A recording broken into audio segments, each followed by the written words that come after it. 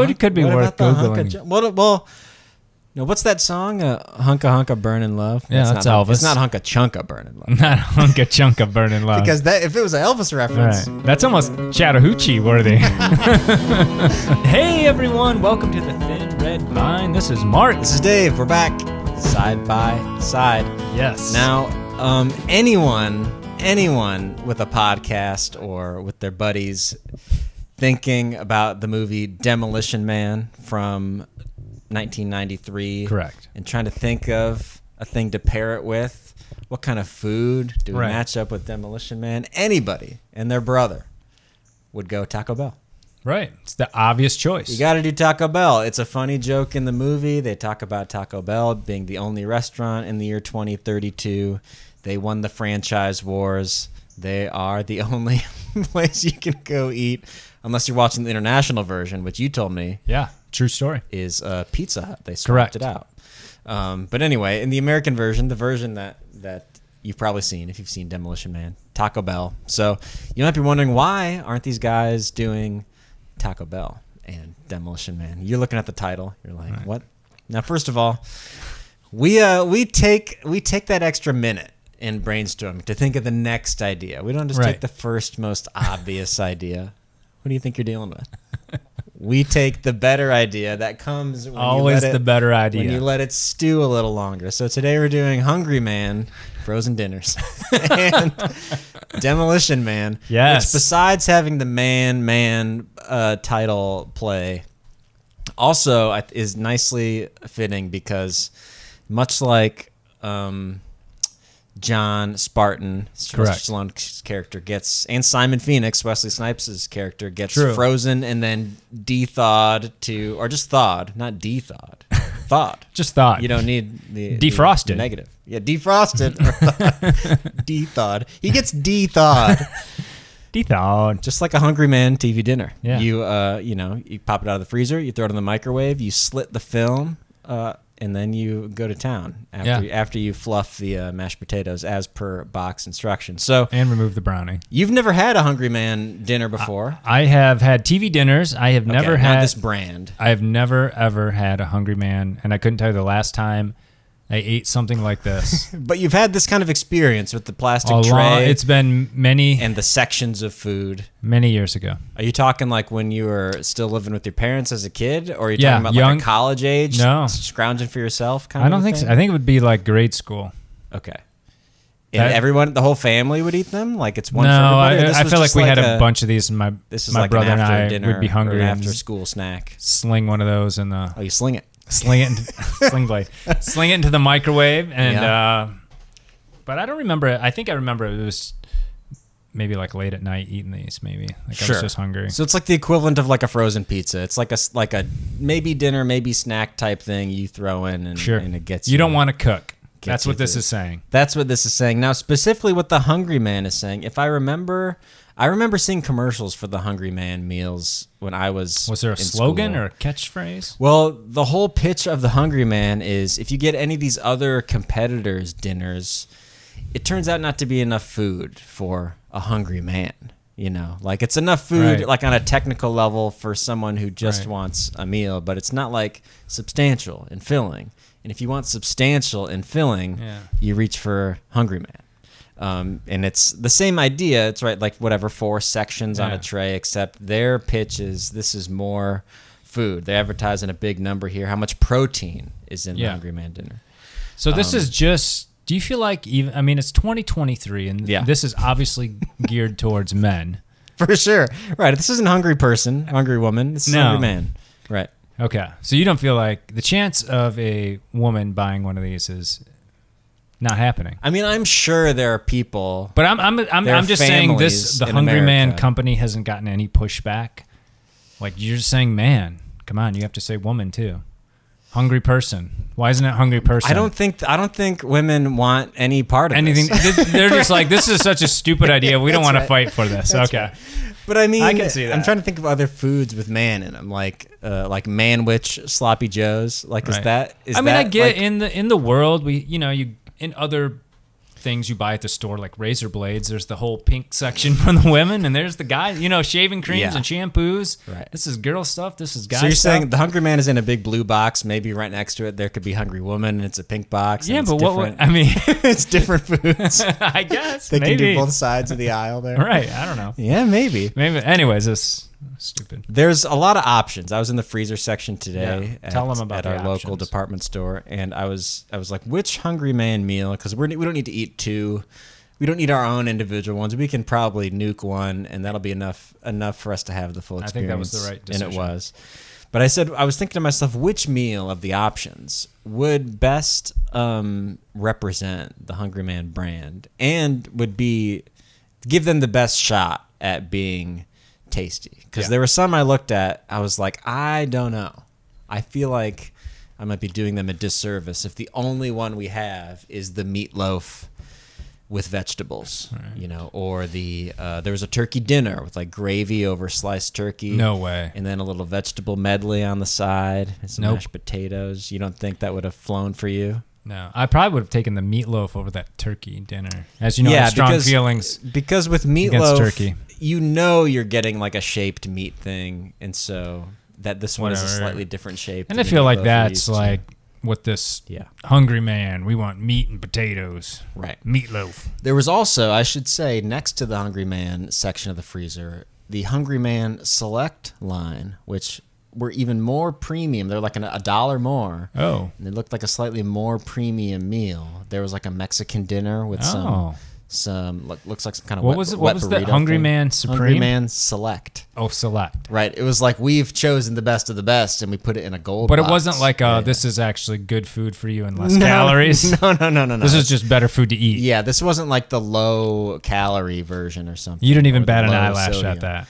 Well, I felt like as much as I wanted to give them a leg up by not getting something I predicted would be gross, I didn't want to misrepresent the Hungry Man mainline product by getting the premium product and then maybe not having the real Hungry Man experience. So what I ended up choosing, which we've already sampled today, was the Southern Fried Popcorn Chicken Meal. Let me describe the tray. It's a black tray. It had 4 compartments. In the main compartment, popcorn chicken. How many would you say were in there? I believe there were 6. Six popcorn chickens. Yep. And they were bigger than maybe. When you picture a popcorn chicken, if I picture a popcorn chicken, I would have pictured something smaller than these. These were like meatball size. They were like, I don't know, like an inch across, like a chunk of white, probably chicken breast, and then breaded. So that was the main course, and then on the sides you had the mashed potatoes, which the instructions tell you to fluff partway through the reheating process, and then fluff again at the end of the heating. And I fluffed twice. And how long did this entire meal take to make? It was 4.5 minutes for the first round, and then there was some fluffing, and then I had to remove the brownie because there's a brownie component that doesn't cook for as long as everything else. So I removed the brownie after the 4.5 minutes, and then you put it back in for an additional 2.5 minutes. So we're talking 7 minutes total of microwave on high cook time. I didn't mention the corn. There's also corn. Yeah. Off to the side. Can't believe you forgot that. Can't believe you forgot the corn. So a brownie and corn. So 4 different things. The train's going by, if you can hear that in the background. Yeah. Bear with us once again. Can't hear the fan, though. Can't hear the fan. So the Hungry Man dinner. Now, you had all these things. You tried every bit of it. I sure did. What's your review? Is this something that's going to be a new staple in your kitchen, in your freezer at home? No. Not because it. I don't know. So, we'll just walk through some of it. The first thing I tried was the chicken, and actually I was pleasantly surprised. Yeah. The bar is low for this meal, obviously. Right. If it's high, you've got other problems. Taking shots at the fine folks who buy the Hungry Man product line. You might just go for the Select. Yeah. Chicken was pretty good. I liked it. Little spice to it. But for what I'm paying for, like if I went to... This is fast food quality, so yeah. Like if I went to wherever, Wendy's, McDonald's, and they rolled out this, I'd be like, yeah. And actually maybe a little bit, like you said, size-wise, portion-wise, it was good. Yeah. Yeah, so chicken, and I think that was my favorite. And I was actually surprised. Like, I like corn. I'm not a huge corn fan, but that actually tasted really good. It had some good flavor to it. So those were the stars for me. And then slightly more disappointing was the brownie. I know you liked it. I liked the brownie. It was a little too dry for me. Yeah. And it kind of bothered me that you had to take the brownie out. It's a little fussy. Yeah. Yeah. That bothers me. I don't even think you need... Just get rid of the brownie. Why is there even dessert involved in this? Well, you've just had an incredibly salty dinner. You need to chase it with a little sweet treat. I think that's only natural. All right. And then the potatoes, disappointing. The potatoes were shockingly disappointing because it seems like as a civilization, we've mastered instant mashed potatoes. You could buy a package of instant mashed potatoes and be very happy with it at home. And these were very gross. Yeah. They're kind of very bland, very dense, kind of pasty, I think was the word you used, which I think was a good descriptor. The corn was good though. Was sweet, was moist. Had all the moisture the mashed potatoes. What if I take that brownie out and I put a biscuit there? I wouldn't be opposed. Okay. That maybe makes more sense even.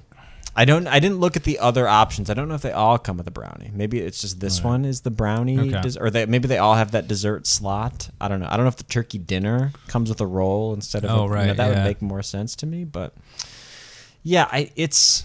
Are you gonna buy more of these? No. I think like you, I had one or two, but I think I had them in college. I was in that kind of an experimental phase of like, how do I feed myself? Like how do people do this?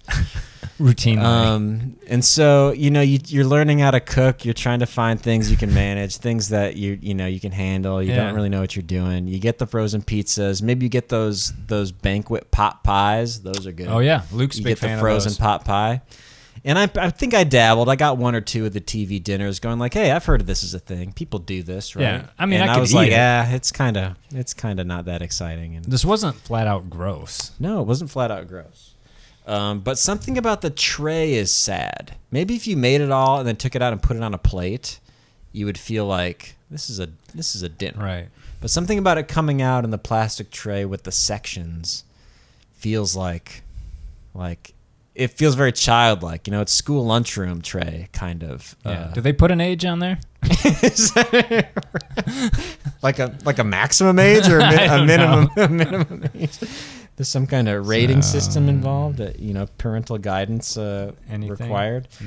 No. You did note though, there are oven instructions, so you could take yourself a cool 40 minutes and make this in your oven. But if you're taking 40 minutes to make a box dinner, what's happening? Right, like shouldn't you be cooking something in that 40 minutes? The whole selling point is it's like an instant meal, quick, with easy, no work on your part. Right. Like you don't need to do anything. So I don't understand that, but I guess if you don't have a microwave, you don't have a choice. Right. So you'd have to use the oven. Which would be the case at the Ring House. So that's true. So if you had that's the real limiting factor. You would never buy this because how would you prepare it? I'd have to make sure I have an hour. You'd have to set aside some time. I'd have to figure out when I'm going to be hungry, man. You got to factor in preheating time. Yeah, you got to do the whole. Oh, that always gets you. Yeah, you're hungry man. Dinner. Do you think it delivers though? I mean, you were rating movies last week based on what I thought at first and challenged you about an interesting scale. You weren't necessarily saying it was Not the all best movies, movie. Yeah, a couple of the ones you said at the beginning of your list last week.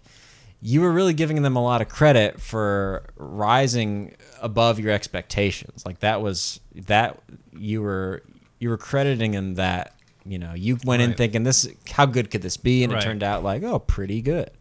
Right. As opposed to like just picking the movies that you feel like came out stronger. Right. Or maybe you had higher expectations for and underwhelmed you a little bit, even if they were still right. Yeah, I mean, you're always bringing something to anything you see in terms of like what either you really want to see it or you don't want to see it as much, and then I do think those expectations mess with you, a little bit, where something the bar you you lowered it and it was better than you thought. And I don't know. Then I do think when I was also thinking about the list last week, it kind of sometimes you come down to like, what of these, which one would I want to go back and see again?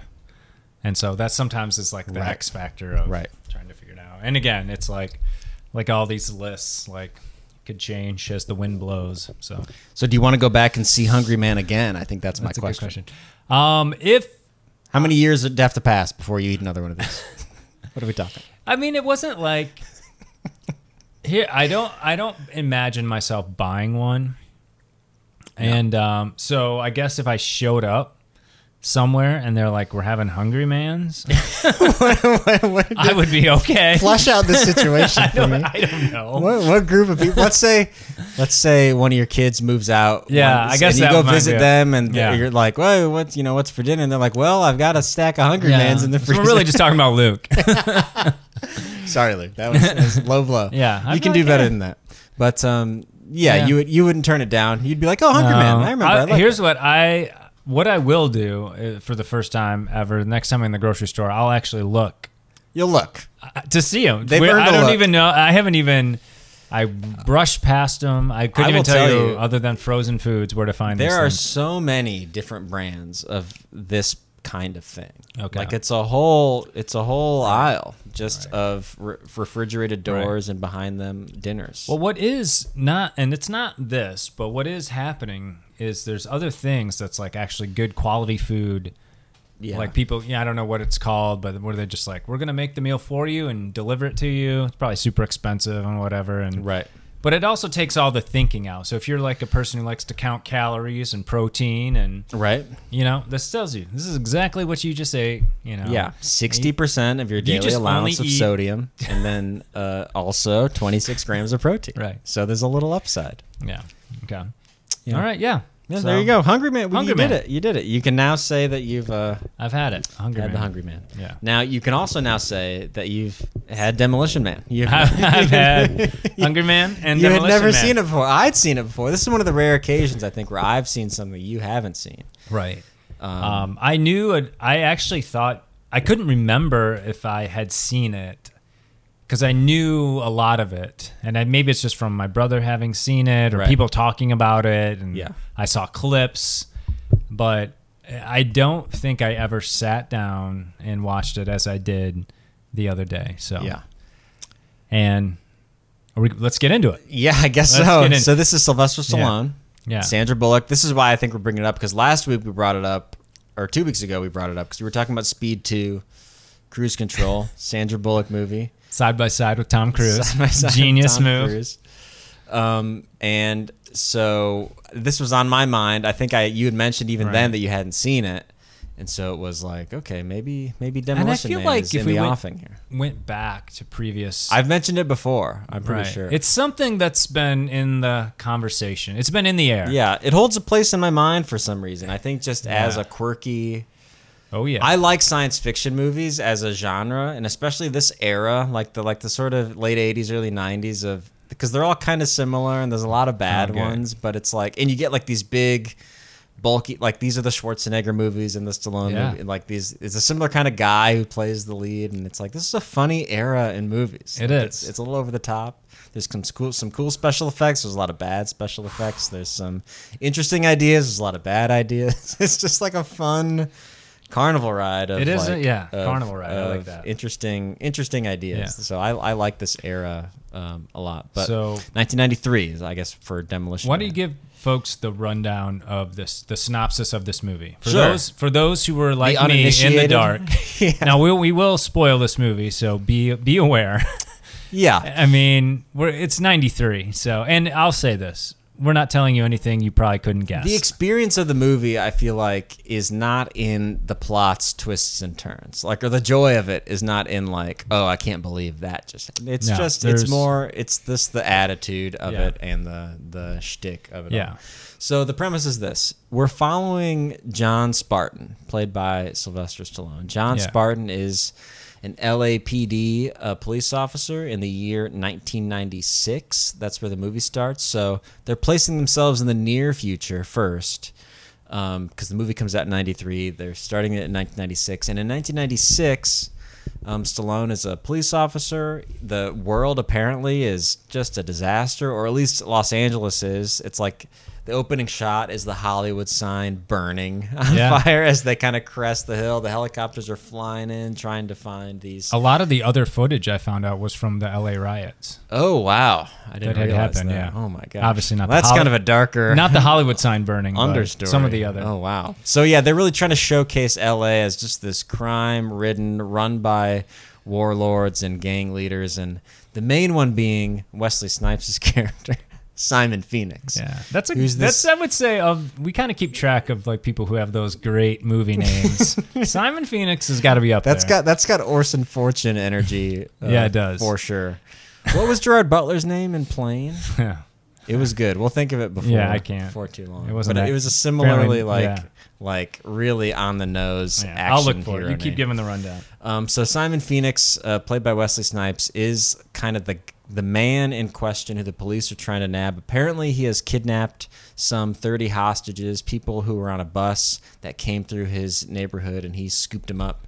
And he's in this warehouse that's surrounded just by carnage and fire, and the police are busting into their Hummers that have like snow plows on the front, just crashing through the debris to get to him in his hideout. But before the police get there in force, Sylvester Stallone, who apparently has a reputation for being a bit of a renegade officer, flies in a helicopter, and he jumps out like on a bungee cord, and then he lands and kind of jumps in there into the warehouse to get Simon Phoenix and save the hostages all on his own before his backup arrives. Right.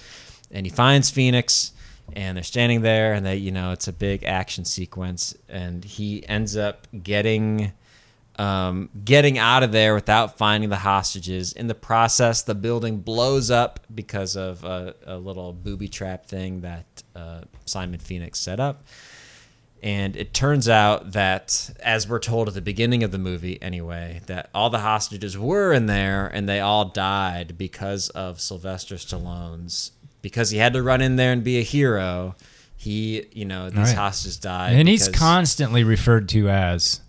The Demolition Man. It's like a nickname that predates the movie, right? Like it's like people call it, like it's as if he's been trying to make it catch on. Yeah. Right. And people are like, the chief at the beginning's like, you got to cut out. I'm tired of all this Demolition Man stuff. Yeah. It's like as if he's been calling himself that around town. Right. So feels like it. The punishment for all this, because they catch Simon Phoenix in the process, is we got to freeze him. It's like, apparently in 1996, we're not very far into the future when we're making this movie in 1992, 93. But apparently they think in 1996, we will have the technology not to imprison people for life sentences, but just deep freeze them. We're going to put them in this cryo prison thing. I think that was like because wasn't like Michael Jackson in the process of trying to freeze himself? Yeah, I think that there is like it was a thing. Yeah, there's a subculture that I think was trying to figure out this in their back sheds. Right, yeah, people trying to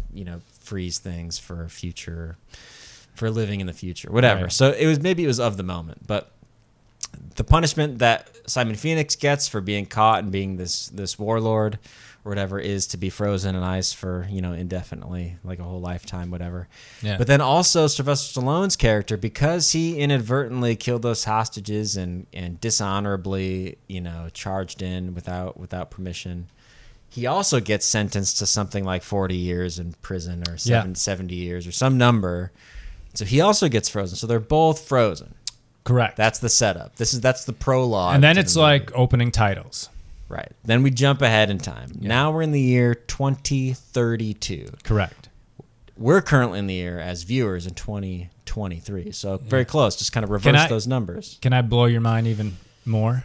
Are you going to say that it's August 3rd? Yeah. Because I watched the movie today and I saw it and I was like, holy cow. Kelsey was like, did you plan this? I'm like, no. So when we get to the future, it's August 3rd, 2032. Yeah. And we're recording today on August 3rd, 2023. Yeah. It was fate. It was fate. So it's, of course, the thing about the future that becomes very clear is it's this kind of utopia, idyllic. Everybody is kind of full of joy, or at least they've all been kind of coached to speak that way and be very positive with each other. And there's no violence and there's no crime. And it seems like they've got something figured out. If they all seem naive about it, they seem to have a functioning society. But then, for some reason, Wesley Snipes' character wakes up from his Was he up for parole prison. or something like that?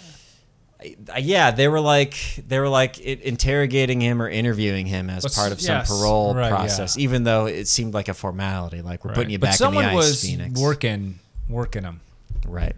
So anyway, he breaks out in that moment of freedom and starts causing trouble, and because he's a violent criminal from the 20th century, the cops of the current era, even though we're only 40 years later, don't seem to know what to do about it. Like, at all. They're like, he's hurting people, he's killing people. We don't even know how to handle this. We don't even know how to talk to criminals. We're like, we have no idea. Our society is so moved on from having to deal with this kind of thing. Right. And so they decide to stop Simon Phoenix. They need to also resurrect from his cryo sleep John Spartan, the Demolition Man. Yeah. Because he caught him before. To quote the movie, you need to send a maniac to catch a maniac. Ooh. Yeah. So they get them both out. They're running around the new future world. And it's sort of a combination of action and satire and comedy, even, I would say, because the premise is, Stallone is like this man, and Phoenix are like these men from another time. And a lot of the jokes, at least at Stallone's expense, are like, this is how things are in the future. And it's his sort of police handlers, who are played by Sandra Bullock mainly, is like the modern day police officer, who's with him all the time. Benjamin Bratt's also there. They're like kind of teaching him about how things are these days. Very fish out of water. And making fun of how like primitive his ideas about how things are. So there's this weird comedy. This very jokey. There's like this comedy element to it. Meanwhile, there are these like action sequences where Wesley Snipes is killing people or guns are firing everywhere. Of course, Stallone's got to get in there and throw some punches and shoot two pistols while he jumps sideways across the screen. That kind of thing. Mission Impossible 2 style. That's right. So that's more or less Demolition Man. I mean, we'll get to our pros and cons of this. I did note. So you mentioned where the movie opens in 1996. So apparently in the original script, the movie just started in 2032. And then the last person to take a crack at the script added the whole 1996 stuff. I felt that. Okay. That makes sense to me. And his justification for this was it's hard to appreciate the future when you kind of don't know where you came from. He kind of gave this Wizard of Oz analogy. Like, you can't appreciate Oz if you haven't been in Kansas kind of a situation. I was oh, I can kind of see that. Although I do wish, I mean, we'll get into this, but I wondered why they didn't leap forward more. And I have one idea noted. It wasn't a big leap. But we'll get to that. That's down in my list. That makes sense to me because I had to go back after I finished the movie and watch the beginning again because I had felt like I had missed some things, and we can talk about that and we get to like the con side maybe too, because it was like, was there some key bit of setup here that I missed? That because I wasn't tracking like the whole motivation for a couple things. So it makes sense to me that the beginning may have come after the fact because it didn't quite match up to me with what followed in at least one key way. Right. So I'll be curious to see what your thought was on that. So pros in general. Do you think this movie is successful in what it's trying to do? Can I ask you it that way? Like, are there things about it that you appreciated that you're like, yeah, it's trying to be funny and it's funny, or it's trying to be this and it's this? I'll say this. Yeah. I wasn't quite sure what the movie was trying to do at the beginning. Like for the first half of it almost. I wasn't quite sure. Are you trying to be funny? Right. Because it's not. But if you're but if you are aware of that, then it is. You're sort of having that conversation with yourself. And so I struggled with the beginning of the movie because it is the lines are just so over the top or so bad. Right. You're like, you don't know if you're like secondhand embarrassment. This is cringy. This is whatever. Right. But for me, the movie got better as I went on. It felt like it kind of became like I at least gave over to like, oh, this is what the movie is going to be. It is this very goofy future world in terms of it almost feels like two different kinds of movies. Like we not only did we jump in time, but I feel like maybe we jumped genres from like the opening movie. Like this is very like kind of gritty, you know? I mean, there were some bad lines exchanged, but pretty dark, pretty violent. And now we're sort of to like this very all the cops, they're so like goofy and silly. It felt like I went almost to like a like the Jetsons. Like Tim Allen should have showed up at some point, you know, like, oh yeah, that makes sense, you know? Yeah. I mean, Rob Schneider gets his little cameo in there or whatever. Rob Schneider, yeah. So it was just such a leap. I'm like, whoa, this is where we're going. Right. But you're still bringing Stallone's kind of grittiness. Right. And so, okay, so you're back to your question was, what was the question? What was the movie trying to do? So are you appreciative of any of that? I do think it was eventually, and if I sorting my thoughts here, was trying to be somewhat satirical. You know, like it's over the top. Like here's what we all would probably want: no violence, a peaceful world. Right. But it also exposes, in order to do that, we got to kick some people to the curb, like the whole Dennis Leary and subplot. his like the Morlocks or whoever living under the ground. Right, and you also you know, like you're kind of learning about this world as Stallone does. Right. You know, and so what other things, you know, like there's so many things you can't do.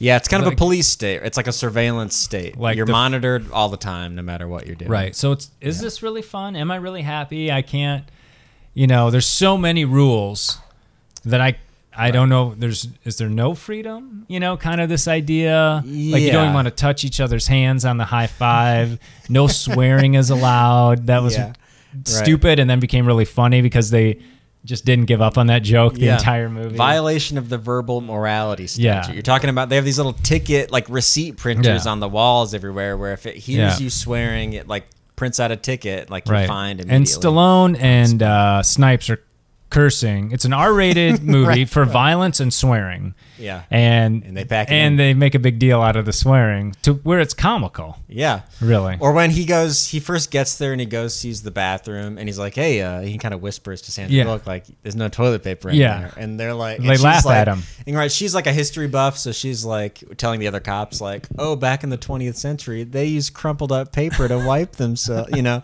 and they're all snickering at him. And then he ends up just walking up to the swear ticket printer and just like saying like 10 dirty words and then getting a handful of tickets and go wipe. Yeah. So like, I'll be right back. And he goes and he's just, that's a good little bit. Yeah. Right. So like there are little moments of brilliance where it's like it seems like they're really in tune with the humor of it and like the balance between, you know, Stallone, tough guy, you know, and the future sort of soft people and like really playing up the humor of it all and letting him get the one-liner in. And then there are other times where the one-liners and things, they just, like you're saying, they feel so hokey that it's like, like we're doing that now. Okay. But there are moments where I think it finds the right pitch, you know. And it's the future world they created, like visually, the cars and some of the things they did was... I mean, I thought that's kind of cool looking, you know? Sure.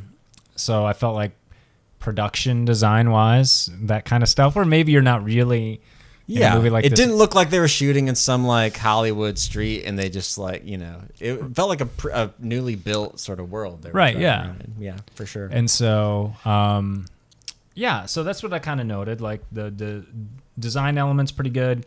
Once I kind of just let go of my hope, like, this movie is going to be something else, or it actually got better. I liked it as it went on, which is, I don't know what that means exactly.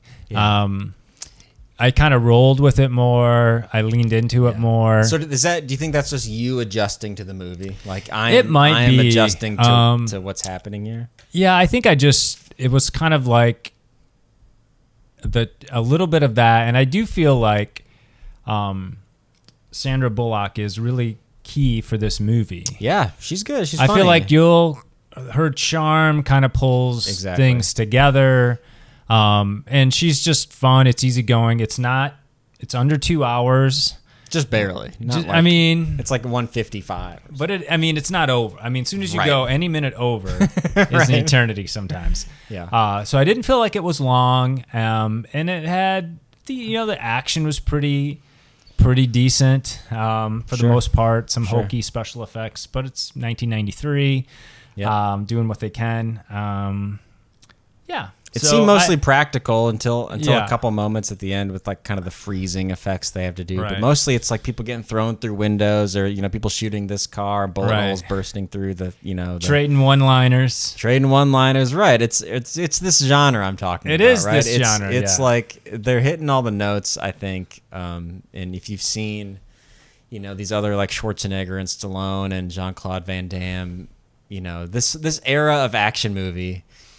I mean, I think Street Fighter, which we just talked about before we started, is like it's the same genre of movie where it's like get your known quantity action star, put him in whatever story you want, give him some one-liners, have him kick butt in a couple scenes, do the thing people want to see him do. With Stallone, the thing people want to see you do is be Rambo, so let him be Rambo a couple times.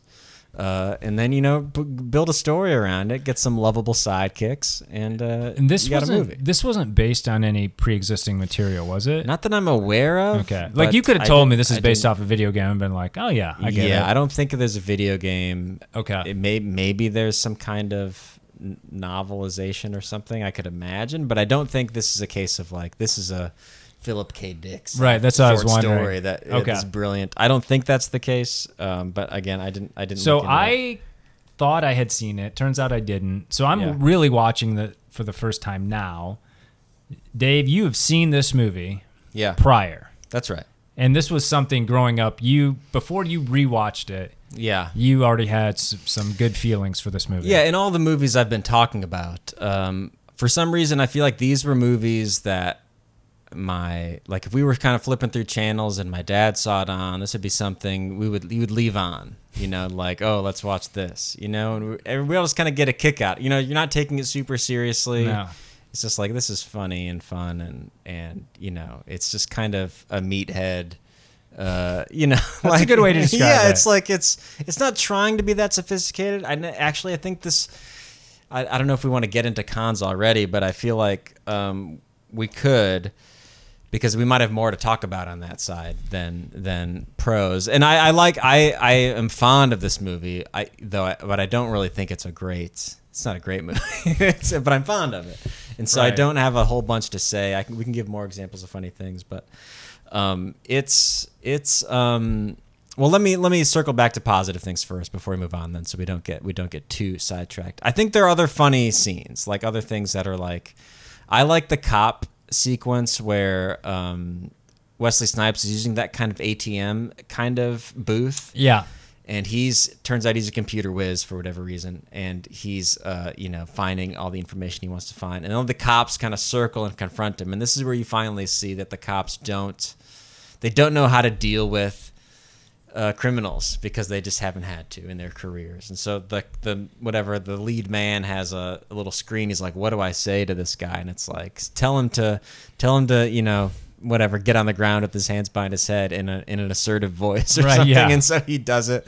And then Wesley Snipes is like, yeah, whatever. He goes back to doing the thing. And then he's like, now what do I do? He didn't do it. And then it's like, oh, say it even louder. Like, take a step forward and issue the ultimatum again. And then say, or else. I know. Right? So you got through. And then he they play this like weird hip hop like background music while Wesley Snipes then proceeds to like kind of punch and kick his way out of that group of people. And it turns out they're all just helpless. It's like this funny, like they're holding up their hands like, don't hit me, and then he kicks them between the legs and they crumple over. And it's like, that to me sort of sets the tone for the movie. And it's like, I'm like, okay, I get it. It's action, but it's not like gritty action. It's more like Jackie Chan action. Right. Not as advanced and choreographed as that, but it's that kind of like slapstick action. And like there's a lot of people shooting other people or at other people, but it's not a bloody movie. It's just like a lot of it's a lot of flash and bang and like and it is a kind of a childlike energy to it, even though it's a rated R movie. Yeah. You mentioned Jackie Chan. I guess that's who they wanted to cast before Snipes. Really? Yeah. That's one of my tidbits. I walked into that. He turned it down because he was afraid he would mess with his persona, his image, because he's the good guy always. So he didn't feel like he could be the villain. And there's even a joke in the movie. Stallone says something about Jackie Chan. He says to Sandra Bullock's character, like, "Where'd you learn to kick like that?" And she was like, "Jackie Chan movies." Yeah. As they walk toward the final I boss. thought that was kind of a funny. And also another tidbit was, so Snipes is like a martial arts master, like in real life. I've heard that about him. Yeah. And if to you, now I didn't quite notice it as much, but if his punching and kicking looks weird or off or lurchy, I think is the word they kept using. Lurchy. It's because the filmmakers asked him to slow down his punches and kicking because it was so fast. What? They said it was blurring. This sounds made up. Well, maybe it is. It's like a Snipes tidbit I found a couple times. He issued his own press release that it's like, I was so and he fast. They had to rope him in. I don't think he was an captured on immediate camera. yes, but eventually gave in. So Yeah, it's a wild role. We haven't really paused on him much, but it's worth describing. Like he's doing kind of a, this might be insulting, but like a Dennis Rodman kind of. He's got like he's got like this bright like kind of bleached blonde hair, and I think he has like a contact lens in, so one of his eyes is blue and one of his is brown, and he's wearing this like overalls and bright colored shirts. Yep. And later in the movie, he has kind of a Mad Max kind of get up made of like old tires and stuff, and he's kind of a cartoon villain. Like he's like the Joker, right? He's just kind of. He's full of jokes and one-liners, and it's just like the rhythm of his speaking is like it's very punchline-y, bouncing around. Like everything he says is a punchline. Yeah, like that's a good. There's not a good lot way to put it. There's not a lot of anything but that. Yeah, if you would have said, like Demolition Man, this is based on this graphic novel or comic book, I would have been like, oh, I see it. Right. So his character, you texted me while you're watching the movie, and I was like, yeah, like enjoy all the acting. Like, well, it seems like he's like everything's kind of overacted and like really over the top and really big. Right. Every line is big. Everything is said like with like a wink. Everything is everything's a joke or like a corny joke. And it's sort of just sign of the times and the genre, and that's maybe what you expect. Yeah. You expect Stallone to like have the one-liner before he shoots the bad guy, right? Like that's just the trope. You got to do it. He's got to say something. Got to do it. So there's a lot of that, and so I could see how if you find that kind of thing just so groan-worthy that you can't take it, then Demolition Man is not for you because it's wall-to-wall that. but I think it is endearing in its own way. Like there are parts that are, to me, other parts that are like genuinely funny. You mentioned this earlier, but the seashell bit about the toilet paper. Yeah, I thought that was stupid. I think I wish the movie had more of that. Right. Because it kind of speaks to one of the problems. So what I'm referring to is in the movie, back to that toilet paper scene we described when he's just getting there and he's like, they're telling him how bathrooms work. And he's like, yeah, there's no toilet paper in there. All they had were these 3 seashells. And then Rob Schneider like turns to everyone else and goes like, he doesn't know how to use the 3 seashells. and he laughs. And that's it. And they don't explain it. And they never explain it for the whole movie. No. Like there's a shot of, I think, at least one bathroom later on. Yeah, he walks back home. There's just like a little shelf and there's 3 little like 2-inch, like half a clam shell shells in a row. The implication being that somehow you use these 3 shells to clean up after you use the bathroom. I guess. I don't know. But here's what I appreciate about it that I think opens the door to something that I didn't really love about the movie and I think would improve it drastically, which is they don't explain about the seashells and yet you still get it. You get it that the joke is it's just something from the future that Stallone doesn't understand. It doesn't really matter that they explain it or don't explain it. You still get the joke. Whereas I think for almost all of the rest of the movie, everything is like over explained to him. Okay. You know, so it's like I wish less was explained. Like it seemed like even before he was in the room, people were giving these little monologues telling you all about how things are in the future. Right. Or all the benefits of this cryo technology. Or oh, how this is never gonna, you know, nothing could ever go wrong with this thing. Or oh, how, you know, it's like people give these long speeches that clearly are just there to inform the viewer about the facts of the world. Right. That no one would ever really say to each other, because that just wouldn't make sense to explain things so plainly to people Right. who already know. So the seashells, to me, represent how it's the attitude that they should have taken more often, which is just like, let the joke be that they know and he doesn't know, and they don't have to explain it to him. Right. You know, it's like But how long can you get away with that? pretty long. You know, I mean, that seashell bit you can, but yeah. could you have more things? I just mean, if you just showed me like them getting frozen and unfrozen, like Yeah. I would understand the procedure, right? I don't need it explained to me. Or Yeah. you showed me like that,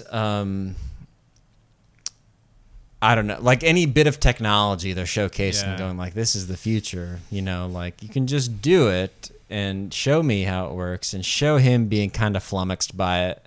And I get it, without anybody going like, Right. you caveman, like in your time things were like this, but in our Right. time things are like, you don't need people to say that because it's That's already true. telegraphed by what people are doing and how they're reacting. So that's an immediate kind of bummer for me while watching the movie. It's like science fiction movies for me fall into those two camps. There are ones that spend a lot of time explaining themselves in this new futuristic world they've created, and there's the Right. ones that don't spend a lot of time.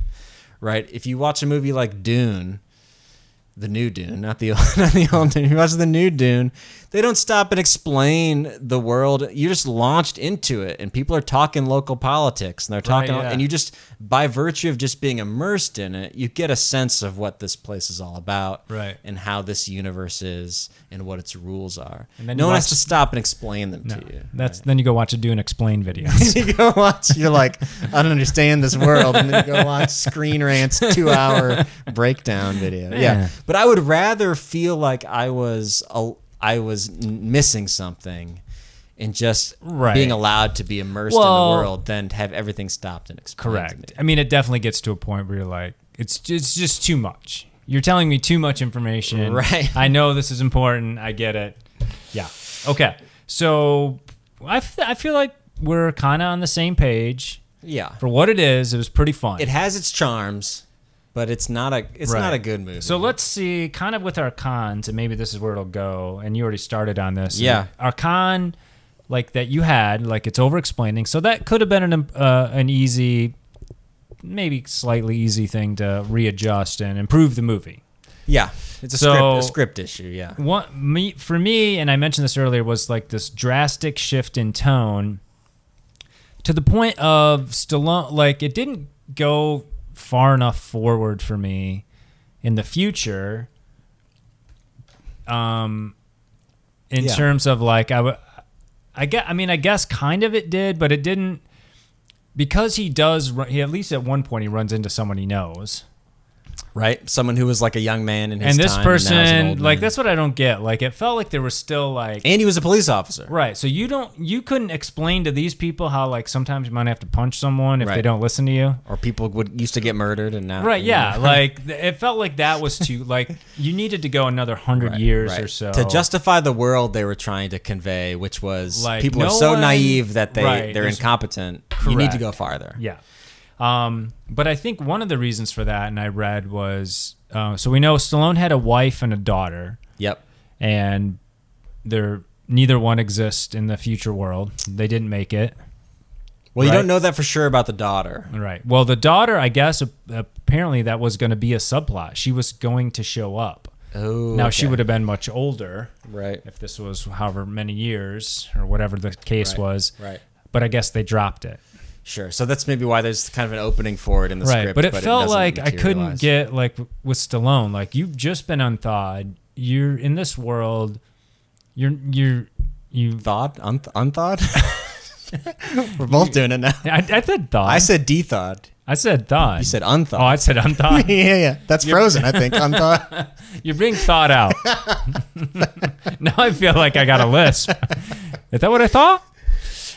So Sorry, I Stallone's defrosted. Yeah. And he, like, I felt like okay, if you're going to tell me he lost his wife and his kid, I need to see some more emotion. Like, it felt like he kind of is upset about it. Like, I lost my wife and my kid. And then 20 minutes later, he's going to sleep with Sandra Bullock. Right, Sandra Give Bullock's him like, the opportunity. Do you want to have sex with me tonight? Yeah. And he's like, yeah. Yeah. Is this like there's like a 8-second pause. And Right, it's like, yeah. Yeah. I know. You're like, okay. Yeah, he's not very remorseful about. Well, and like it didn't. I feel like it. I wish there would have been not to give him something to fight for a little bit more than just getting the bad guy. Getting his revenge. Like if but it isn't a time. Like you can't go back in time. You can only freeze yourself and go forward. Right. But I don't know. And I don't know if like early on Simon, even if he would have been the one to if one of the hostages early on would have been his wife, and Simon Phoenix acted like he indirectly killed her or did something where needs this guy just isn't the bad guy that I'm gonna need to get. It's got to be something a little more. And at that point, maybe then they would have. I get Sandra Bullock becomes like the love interest for him, but not. It wasn't so like. You didn't really need that, I don't think. Yeah, right. You're right that he pretty quickly just agrees to the whole scenario, right? They wake him up. My wife is dead. I gotta catch Simon Phoenix. Right. Okay. They wake him up. They're like, we brought you back for one reason. Stop asking questions about your family. We need you to go get Simon Phoenix. Right. And he's like, Simon Phoenix, and then he's just all for it. And it's like, shouldn't you be asking more questions? Shouldn't you be like a little more now? And I resistant get to like what's if you're gonna happening? go down that road, now it's gonna be a different movie, Right. to some degree. Right. But it's almost like then why even have it? Yeah, it's not. Why can't you just be a loner guy? You didn't have any family or friends. Yeah, we froze you. I mean, let's go. lest we forget, it's not self-reflective man. It's not family man. You're right. It's demolition man. He's Demo. only there for one thing. Demo. He's there to demolish. He doesn't really think Right. about anything else. He just they Destroy tell you in the stuff. title that the whole Right. range of his personality involves Demo. being a man and demolishing. Do you need me to destroy this? All right, It's pretty on the nose. that is true.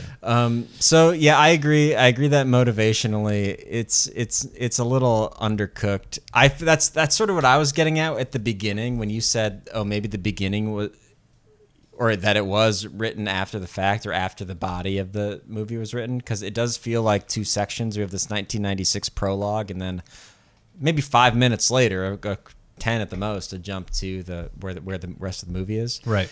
And what I missed when I went back to watch it was I didn't understand why. Like, it made perfect sense to me why Simon Phoenix was frozen. Like, they caught the bad guy, they froze him for life. Right? Yeah. That was his imprisonment. But I'm like, it seemed to me at the beginning there that Stallone, like when you're introduced to Stallone, he's just standing on the back of a helicopter and he jumps out and he's like, you're like, oh, this is the good guy. He's going to get the bad guy. Right. And he confronts the bad guy and he punches his lights out and he gets him out of the building. The building explodes. You're like, nice job, good guy. And then they're like, oh, it turns out there were 30 hostages in there. So you also have to go to prison for the rest of your life. So, and I'm like, huh? Like, why is he getting a life sentence? I thought he was the good guy. I thought he was one of the cops. They didn't do a great job of like walking you through how it was his fault that these other people died and why the punishment would be life imprisonment. And I think it could be done. A couple more clear lines would have made it easier to understand. I think they were saying like what they were saying was he went in without permission and like disregarded orders and charged in there as the quote unquote demolition man when and he got people. You got these people killed, right? But they don't say all that before he does it. Right. They say all that really quickly with a couple lines after he does it. And Does it's Snipes like, say anything to him about yeah, that? Snipes says like he's like. They're like, what about the hostages? And Stallone says, there weren't any hostages in there. I checked. I did a thermo scan, and there were only 8 bodies in there, all of Simon Phoenix's men. Right. And so then Phoenix goes, oh, well, you know, he killed all of them. It was all his fault. And then this firefighter comes around the corner and goes, there's bodies in there everywhere, because they had already 20 been or killed, 30 though. of them. Well, he doesn't. Phoenix tells you that way later, Right, yeah. But it's- that's why the but it's as thermoscan checked out. But it's right. But it's as if the cops there in the moment just took Simon Phoenix at his word and were like, "Oh yeah, Stallone, you get frozen too for the rest of your life." Like Yeah. we're believing this bad guy that you killed. You know, it's like shouldn't have there been an investigation where they found out? It just seemed like Right. the movie needed an excuse. What- And if you're telling me it was written after the fact, this makes more sense. They needed an excuse to have them both frozen so that they could both wake up in the future. Right. And the reasoning for Phoenix makes a lot of sense, Right. and the reasoning for Stallone's character was a little thin. Right. But it just but it felt also like sounds out like, because there was like 30 hostages, and Stallone sounded like he's saying, guys, there's no one else in there. Right. And this other firefighter comes out and goes, there's a bunch of heads rolling around. Right. Now I think I'm going to believe Simon Phoenix, because right. because just based on what you said was no one's in the building. They didn't even but I get it. They didn't stop to go, could he have killed these guys? They didn't ask any good questions. Right. Partly because I think they're just looking for a reason to freeze this guy. Exactly. It just happened. We need really to lock fast. him up, It happened freeze him really up. Fast. So that was my question. Why I had to go back and watch, because the whole movie I was like, wait, why was he frozen to begin with? Like, why was he punished for 40 years or whatever? It I like seemed that you went back. It was just to I can scrub like the best of them. I like just that. Go right back to the beginning, hit it, roll it back. It wasn't too so big of a commitment. that for me really, like the cons I sort of mentioned that I let go of, which kind of become pros, I guess, a little bit, just in terms of like you roll with some of this over the top humor. Yeah, I that's a pointed out decision some you of have the to make. things that didn't work Yeah. for me. And you're right. I don't think the movie landed right. It just felt like it was kind of two different movies. And so if you just kind of let go of like, oh, this felt like it was going to kind of be a little more serious. And it's just not. And Right. Stallone's this guy. It's just not. And here we go.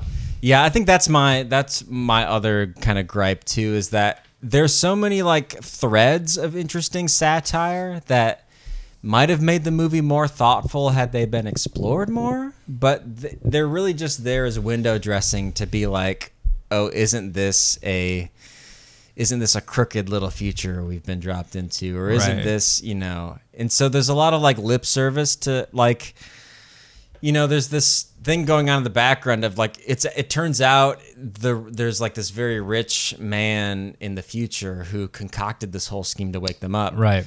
And he brought him back actually in order to like assassinate these like rebels who live underground, because they might upset this nice pretty world they have up on the surface. Correct. And so there's an interesting story there of like rich people like injecting violence into society in order to keep the poor people poor and keep themselves rich. Right. Like there's a you can do a lot with a story like that. And there's a lot of science fiction stories that have that kind of segmented class thing and people rising up to challenge the people on the surface. That's a pretty standard setup. So they have that here, but it's not really developed very far. People aren't really given very serious motivations. It's like it's not really clear why this guy is so Right. intent on like, he's willing to let all these people die just to I don't know. It doesn't quite make sense. And even like Dennis Leary's side of it, who's like the rebel leader underground. I like Dennis his Leary. side of it. I like Dennis Leary too in general, but like his side of it doesn't really make sense either. No. Because they get to a point where Stallone and Sandra Bullock are going down underground to kind of go like get kind of the skinny on these people down below, and kind of ultimately team up with them. But Dennis Leary gets his chance to give a little monologue, give a little speech about why he's chosen to live underground and not up there with all the fat cats and their fancy stuff and their phony lifestyles. And there's a chance there for him to give like a really interesting speech about this police state that is up there and how all your freedoms are taken away, and how like life it might seem on the surface that their lives are comfortable and nice and friendly and joyful, but actually they're all miserable and they're all robots, whatever. But instead the speech he gives while it has some of those themes, like the examples he chooses all seem like not very important. No. He's like, I want to eat ribs whenever I want. I want to have a T-bone steak and a beer whenever I Right, want. yeah. It's like, these are the reasons you've chosen to live underground and eat rats because they don't let you eat what you want to eat. Right. It would be like when they ban whatever trans fats, in right. real life, and you'd be like, I'm gonna go live in a bunker underground because the government doesn't want me eating it's like, that's the hill you're gonna die on. Like, you want Right. to eat certain foods. And so like his speech was Right. it was like a moment for them to add a layer of like seriousness And to they went the more condition. comedy. And they went more comedy because you got Dennis Leary maybe, and maybe that's just the way he's gonna deliver it. Right. He's like, I want to cover my body in green Jello, and I'm like, why? Yeah. Why are these your examples? Like, shouldn't you be saying like, I want to live free with my family? I want to do, and maybe that is the subtext of what he's saying. But what he is saying is so silly that I'm like, I don't really care about your cause here. I don't. Maybe I'm at not, that point, it's just being consistent with the rest yeah, of the movie. I'm not taking you seriously. So, yeah, I guess they're like moments where the inherent satire of the setup and the kind of poking it was doing at rich people, at conglomerates, at even like fast food franchises. Like, look, these fast food franchises are taking over the world. Or look, like commercial jingles have replaced music. People don't even listen to music in the future. know. They just listen to jingles from old commercials. Like, that's how much marketing has just taken the place of people's like content, consumption. And that's like a really grim and sad and funny like take on the future, is that like everyone just listens to advertisements all the time, Right, and those yeah. are the songs they sing when they're feeling good. And it's like, oh, that's kind of eerie. It is a little. But the movie doesn't really explore it. It's just like a funny gag. Right, And then, it could have and then been move more on with it. interesting. Right. And so it just seems like there was a lot of untapped potential in the satire. It could have been more like an Idiocracy. A movie like that where the satire is laid on a lot more thick, and it's like, these people in the future are idiots, and look how much, look at where their ideas got them, and look Right. at the consequences of these things that kind of remind you of your own life today. Where this is like, look at the it doesn't put its foot on the pedal hard enough to like really make it sing and Right. really make it, make it a lot more. So that was my big thing. It's like, man, this has a lot of potential to be a good, biting kind of science fiction satire. But at the end of the day, it's too light, it's too light and Right. fun and not really that serious. And Right. It that's didn't kinda want to where- go there. That's where it lands. Right. More swearing jokes with the little ticket dispenser. That's And, pretty funny though. it is pretty It got to be funny. It got. I thought it was stupid, and then it got to be funny. So what's that's my thing. the final verdict here? Final verdict. It's got some memorable moments. It has its charms.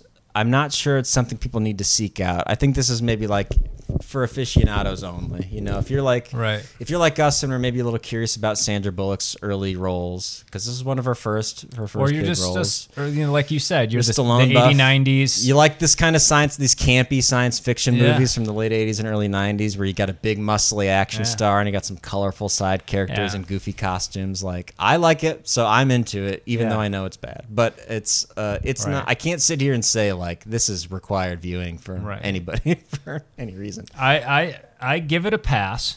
So Yeah. I did. I was curious.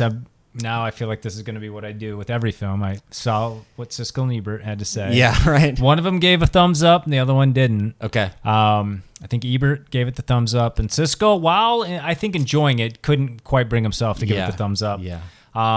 I've ended up enjoying it. I will say, because we just recently also did another, arguably a Sandra Bullock kind of stinker film considered by many. We liked it. We liked I it. think I enjoyed Speed 2 more than Demolition Man. I think I might have too. But that was, again, I think there is something to be said of like, if you have seen this movie and you haven't seen it in a while, there's a good chance you're kind of in like where Dave was, like. Yeah.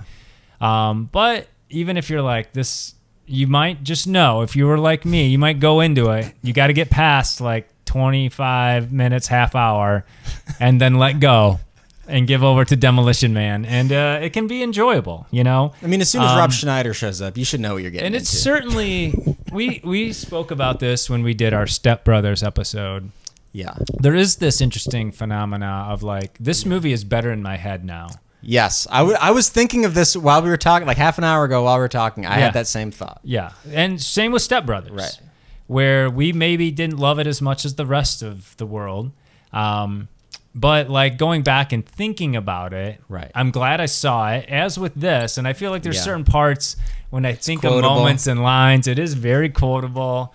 Right. It's funny. Like I could, think of people love sending little pictures and memes. There's you could Demolition Man might Demolition creep Man into might creep into my library. rotation. So yeah. Maybe that's a strategy, right? You fill a movie, because Step Brothers is like this too. You fill a movie with so many punchlines that just by virtue of you beat people into submission. Well, you beat them into submission, but you also at least a couple of them are going to land. Even if 9 out of every 10 are stinkers, and you get one that lands, well, you got your quotable line from the movie, even if it took kind of throwing a lot at the viewer before they're like, yeah, no, I have to admit that one part was funny. Like you got them, right? And so it's kind of that kind of movie where it's like, just throw a lot at them, throw a lot of jokes. These funny scenarios, like give Stallone a one-liner as often as you can, and eventually you'll get somebody to laugh, and then they'll go like, "Yeah, I like that movie," because I did laugh, like I had a good time. Right. Oh, that was funny, Yeah. So maybe that's part of the machine plan is like, just hit him with everything you got and hope for the best. Give him the Demolition Man treatment. Yeah. The demo treatment. The demo treatment. So Demolition Man, Hungry Man, Demolition Man. Demolition. Quite a pair. Yeah. We defrosted. I'm double checking to make sure I use the right word. We defrosted 2 things. Right. One dinner, one movie. Yeah. One Sylvester Stallone. Demolition Man. Is it the Demolition Man or just Demolition Man? I think it's just Demolition Man. It is on, just like it is Hungry Man. Yeah, not the Hungry Man. It is on Max. I watched it on YouTube. Interesting factoid. Oh, yeah. Almost every movie I've watched on YouTube so far has been $3.99 to rent. This movie, for whatever reason, $2.99. Oh, $1 cheaper. Demo price. I don't know if that was just which is cheaper than subscribing to HBO or just true. Max. So that's true. True. But you can find this one. Demolition Man is out there, unlike Sling Blade, which if we can track down, maybe we'll watch. We'll eventually watch for you one of these days. Blade. But at the moment, missing in action, weirdly. But more on that later. That's a Chuck Norris movie. It's a mystery. Are we going to go down that road? I hope not. Walker, Texas Ranger himself. All right. Thanks for listening. Grab yourself a Hungry Man dinner, and we'll see you next week.